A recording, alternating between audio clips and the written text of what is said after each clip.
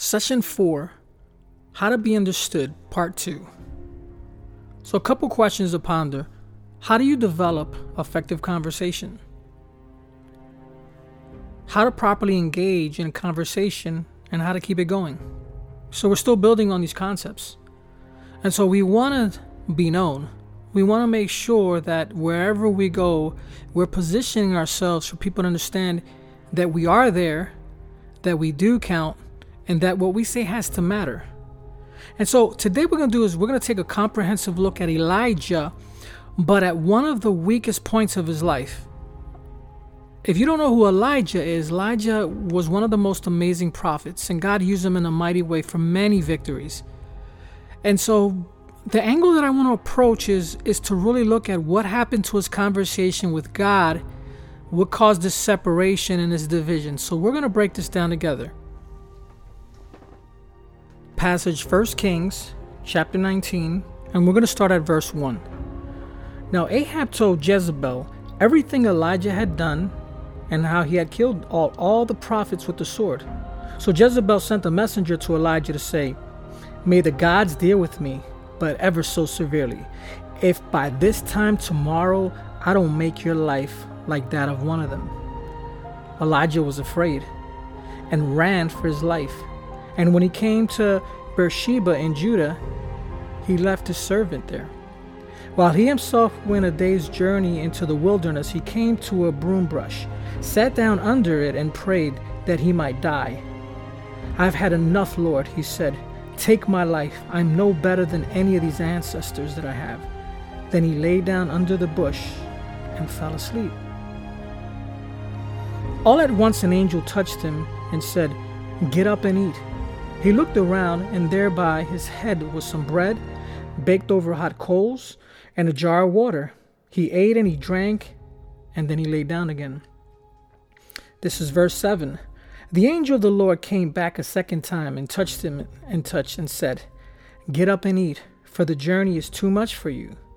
And so he got up and ate and drank. Strengthened by the food, he traveled 40 days and 40 nights until he reached Horeb, the mountain of God. There he went into a cave and spent the night. And the word of the Lord came to him. "What are you doing here, Elijah?" He replied, "I've been very zealous for the Lord God Almighty. The Israelites have rejected your covenant, torn down your altars, and put your prophets to death with the sword. I'm the only one left, and now they're trying to kill me." Verse 11. The Lord said, "Go out and stand on the mountain in the presence of the Lord, for the Lord is about to pass by." And then a great and powerful wind tore the mountain apart and shattered the rocks before the Lord, but the Lord was not in the wind. After the wind, there was another earthquake, but the Lord was not in the earthquake. After the earthquake came a fire, but the Lord was not in the fire. And after the fire came a gentle whisper. And when Elijah heard it, he pulled his cloak over his face and went out and stood at the mouth of the cave. Then a voice said to him, "What are you doing here, Elijah?" He replied, "I've been very zealous for the Lord Almighty. The Israelites have rejected your covenant. They've torn down all your altars and put your prophets to death with the sword. I'm the only one left, and now they're trying to kill me." And the Lord said to him, "Go back the way you came and go to the desert of Damascus. And when you get there, anoint Hazael king of Aram. Also anoint Jehu son of Nimshi king over Israel, and anoint Elisha son of Shaphat. From Abel, Meholah, and Israel, anoint Elisha. They will be succeeding you as prophet." Now I'm going to stop here because I want you to see there's this interaction between God and Elijah. And there's a desperation, and you see this desperation because what's going on? Let's ponder that a bit. Why was Elijah so afraid? What was going on that there was such a fear? So many victories, and yet one action, one thing that was verbalized, now it's just about over. So we see that the fear that he was having was by a statement made by Jezebel. And notice, just as the prophets of his time were defeated, all those false prophets, guess what? By the hand of God. Now Jezebel says, well, you know what? You did that to them. I can now do that to you. So here's the first thing I want to look at. I want to look at fear. See, fear causes us to run from issues we need to confront. One of the issues that we have in conversation is that a lot of times we don't engage because of fear. Fear of what they might say, fear of ridicule, fear of connecting. And so God does not want you to fear. So if you look at verse 19 or chapter 19, verse 3, he ran from Jezebel. Don't allow fear to disconnect things that are meaningful. In a marriage, don't allow fear with your wife to separate that, because remember, we talked about before how the family structure, your actions are called and not taught. There has to be trust, and the biggest thing that we all need is we need to feel safe. And so you have to build around that. What are you going to accomplish if you remain fearful? Nothing. So it's better to engage and to find out what was going to happen than never to engage at all. Another thing that you notice is the loss of hope. The loss of hope can lead you to the path of death. Look at what happened to Elijah. He got to the point where he had lost so much hope and he had so much fear that he got to the point where he said, you know, I just want to lay down right here and I want to die. Just take my life. All these victories that preceded him, and now he gets to this point. Can you get to that point? Are you in that point where you feel like I've done so much already and now I'm so disconnected with the world, with reality, with my family? It could be that you've made mistakes and now you feel like there's no redemption. And that's a lie from the enemy. There's always hope and there's always redemption. And so it's so critical that you stay connected. Now, look at what he did to recognize what was going on. I want us to look real quick. This is going to be verse 9. Okay? And he says, recognize the need to talk about the issue. You notice the angel says, what are you doing here, Elijah? Verse 9. So what are you doing here? And so there's a start. There's a point of conversation. And this is what you need. A lot of times in a situation, you start with a question. You don't have to dive right in. If you back up a little bit more, he says, take my life. I am no better than my ancestors. There's a conversation there, but you see that there's hurt.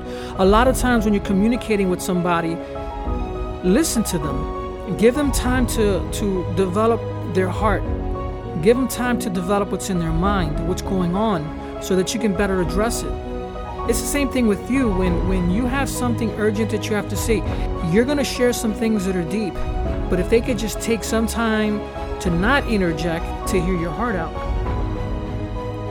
Eliminate excuses. In verse 10, I'm the last prophet not killed. Well, what's amazing is that there were still more prophets left. He wasn't the last prophet. Don't make excuses. Don't present yourself in a conversation where, hey, I know this isn't going to work, or I know you're not going to hear me, or jump to those conclusions. Because as soon as you make excuses, what happens is those walls start to drive up. They start to grow. And then you now have this barrier. Be honest. Be clear. Don't make excuses. Be upfront with it, and you'll see how those walls will quickly come down. Face the music. Stand on the mountain in the presence of the Lord. Verse 10. That was the challenge. Go out. Face the music. If you've made a mistake, if you've made a mistake in your marriage, if you made a mistake in a relationship, if you made a mistake with a friendship, and you know that you were at fault, face the music. Go before them and talk to them. Listen, I've made mistakes. Do you know who the biggest person is to forgive? It's yourself. If you can forgive yourself, then you can move forward. See, it doesn't matter if anybody else doesn't forgive you, but if you can forgive yourself, you can move forward. I want you to think about it this way. If everybody forgives you, if God has forgiven you, and you still can't forgive yourself, you're not moving forward. You have to get to know who you are. You got to come in terms to say, you know what, I made a mistake, but I want to change. That's what repentance is about. And that's something that we try to gloss over. But to repent means you want to move away from who you used to be and to who you are now. And if you made poor choices again in a marriage, if you made poor choices in a relationship, do you want to start over? That's the question you got to ask yourself, because if you don't want to start over, you could just shut the podcast off right now. It's not going to matter.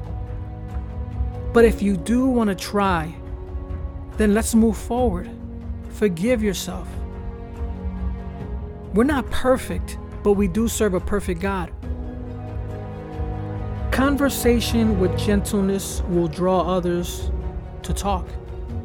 Now, this is amazing because I want you to look at the scriptures. Think about what was going on here, right? So he's in a cave by himself.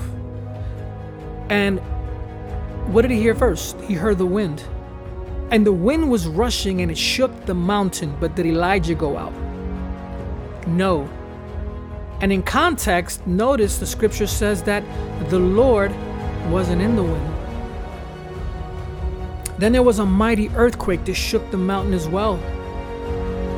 Same thing happened.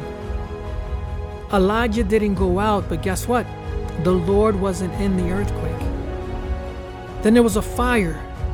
And in that fire was God in it. No, he still didn't move out. See, this is something I really want you to process, because think about fire when you're angry and when you're heated. No one's going to hear you out.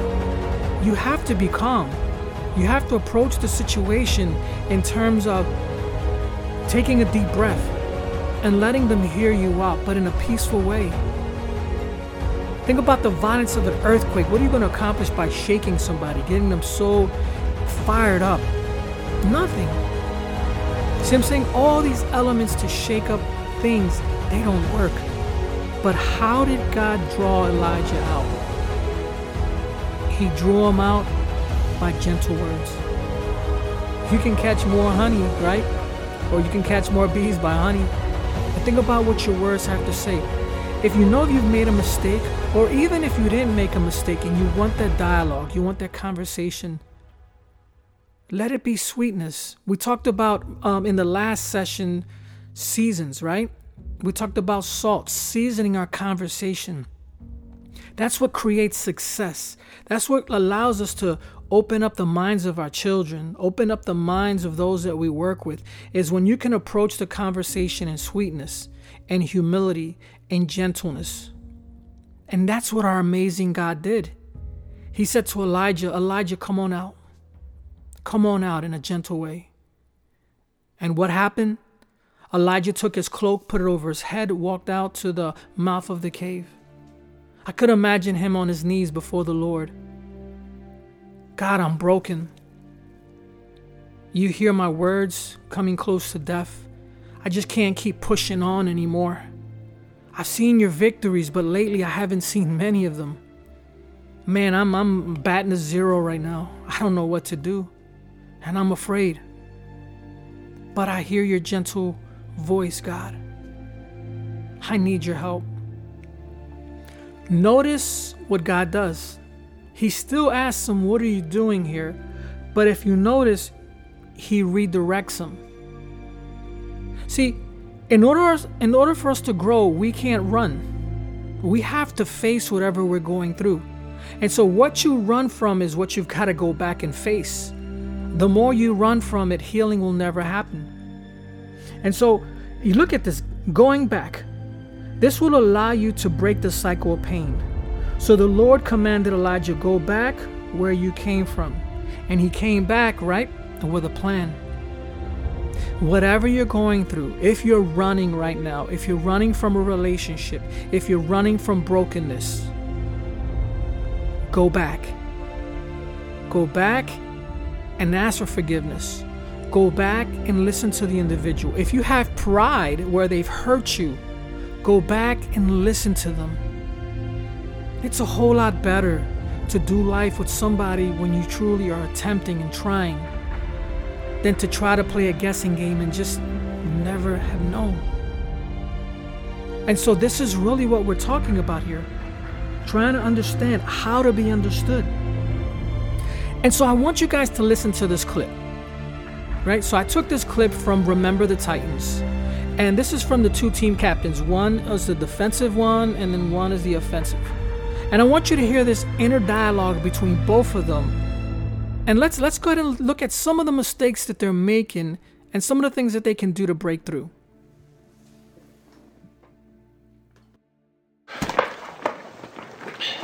All right, man, listen. I'm Gary. You're Julius. Let's get some particulars and just get this over with, all right? Particulars? Yeah. No matter what I tell you, you ain't gonna never know nothing about me. Hey, man, listen.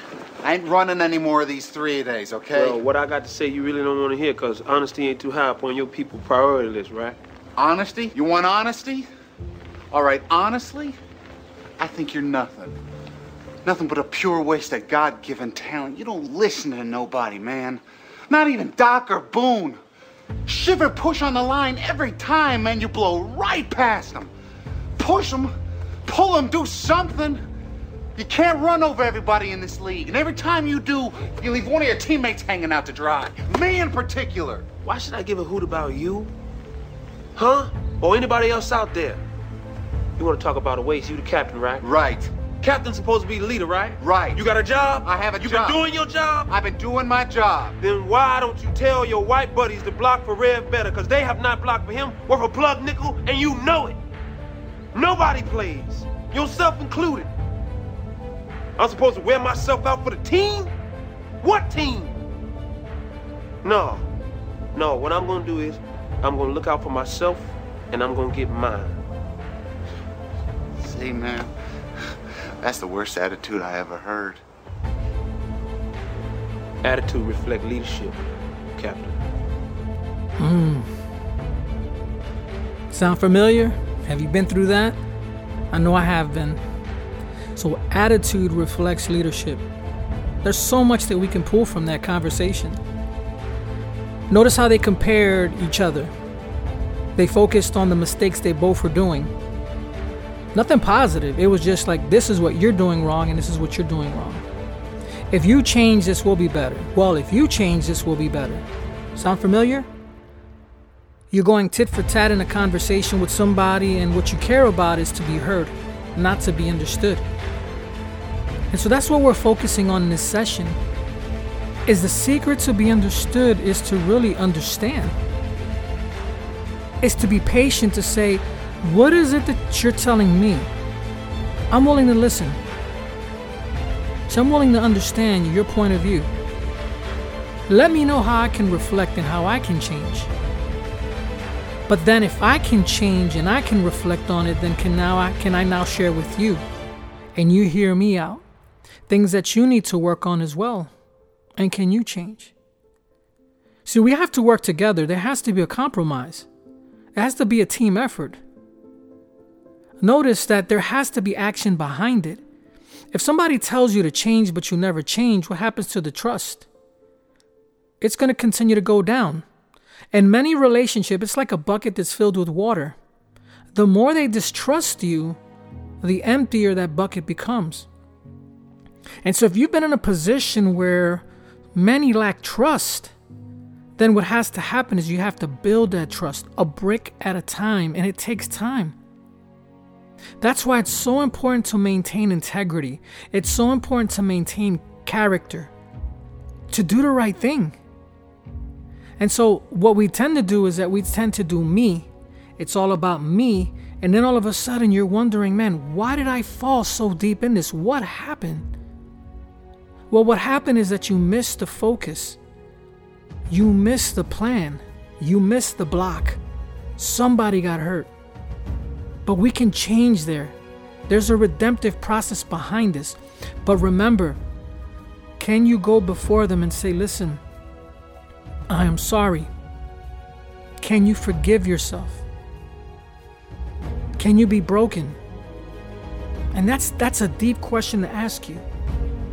So we're going to look at this real quick as we close out in this session. I'm going to call this communication killers. And this is our auto thinking. This is in our subconscious. This is something that flows naturally. See, what God wants us to do is that He wants to live at that system 3. System 3 is God's Word, the mind of Christ. This is where we're constantly downloading, God, what would you have me to say? God, how do I see the way you see? See, because the problem is when you see how you see, 9 times out of 10, it's not going to work out well for you. Now, it may make you feel good, but in the long run, guess what? Like we talked in previous sessions, all we're going to do is pull the pin out of the grenade and see shrapnel, a major explosion, hit us all. So there's certain mental actions that will cause conversations to go nowhere. So again, these are conversation killers. So number 1, stay away from being selfish. If you know you're going to approach a conversation, it's all about you, it's about your input, it's about what you have to say, then shut it down. You're not going to go anywhere. You might feel you're going somewhere, but little by little, they'll start to tune you out. Now, they might accept it for a while. They might welcome you in for a while, but I will guarantee you, you'll start to avoid those callbacks. All of a sudden, it'll be like you're calling somebody up and they're not picking up. Maybe you felt that way. Maybe you've been on the other end where the person is so selfish that you see that number come through and you're like, oh man, I don't want to pick this one up. Blaming others. What do we accomplish when you blame others? All it does is puts them at the defensive. Believe me, people know when they're making mistakes. And you know what I've learned is that when you allow them to process their own mistake, they learn more from that than to be reminded of it. Negative attitude. Look at your body language. If you're in a conversation and your shoulders are slumped and you're looking away, you don't care, you're not focused, they see that. So re-engage. Set yourself up for success. Prepare yourself in these conversations. That's why when I look at this content here, it's not a joke. This is not like a quick hit me for 1995. We're going to maximize our conversation. No, this is real because there's so many people that are hurting. Our kids are very impressionable. As an educator, I see it in the classroom. There's so much pain that's out there that could be preventable just by the way we act, just by the tools that we can actually display in front of our family, in front of our children, in front of our communities. What about refusal to self-reflect? That's when you know you really can grow, is when you can self-reflect and say, who am I? Why did I do that? What caused that action in me? Why did I yell at my son or my wife or vice versa or my coworker? Why did I shut down when they were trying to talk to me and explain certain things to me and I didn't want to hear it? Why the negative body language? Why is it that I can't stay focused in this conversation? Can I really ask for forgiveness? Is that a struggle for me? Am I able to approach a relationship and put all the cards on the tables, or do I hold some of them? We're not gambling here. This is true life. And this is where we can definitely make a tremendous change. And so I encourage you, and I'm speaking to myself, I'm speaking to the choir. Today is a new day for you. I am so proud of you. I am so proud that you've come this far along with the power shift. I'm so proud of how you're processing this, because I can guarantee you that there's victory on the other side. Being human, like I said, being humble. Don't allow yourself to undertake that fear, and go before God. Let Him know, God, I am broken. And I'm here to let you know that it's in that brokenness that would allow others to see that you're truly strong.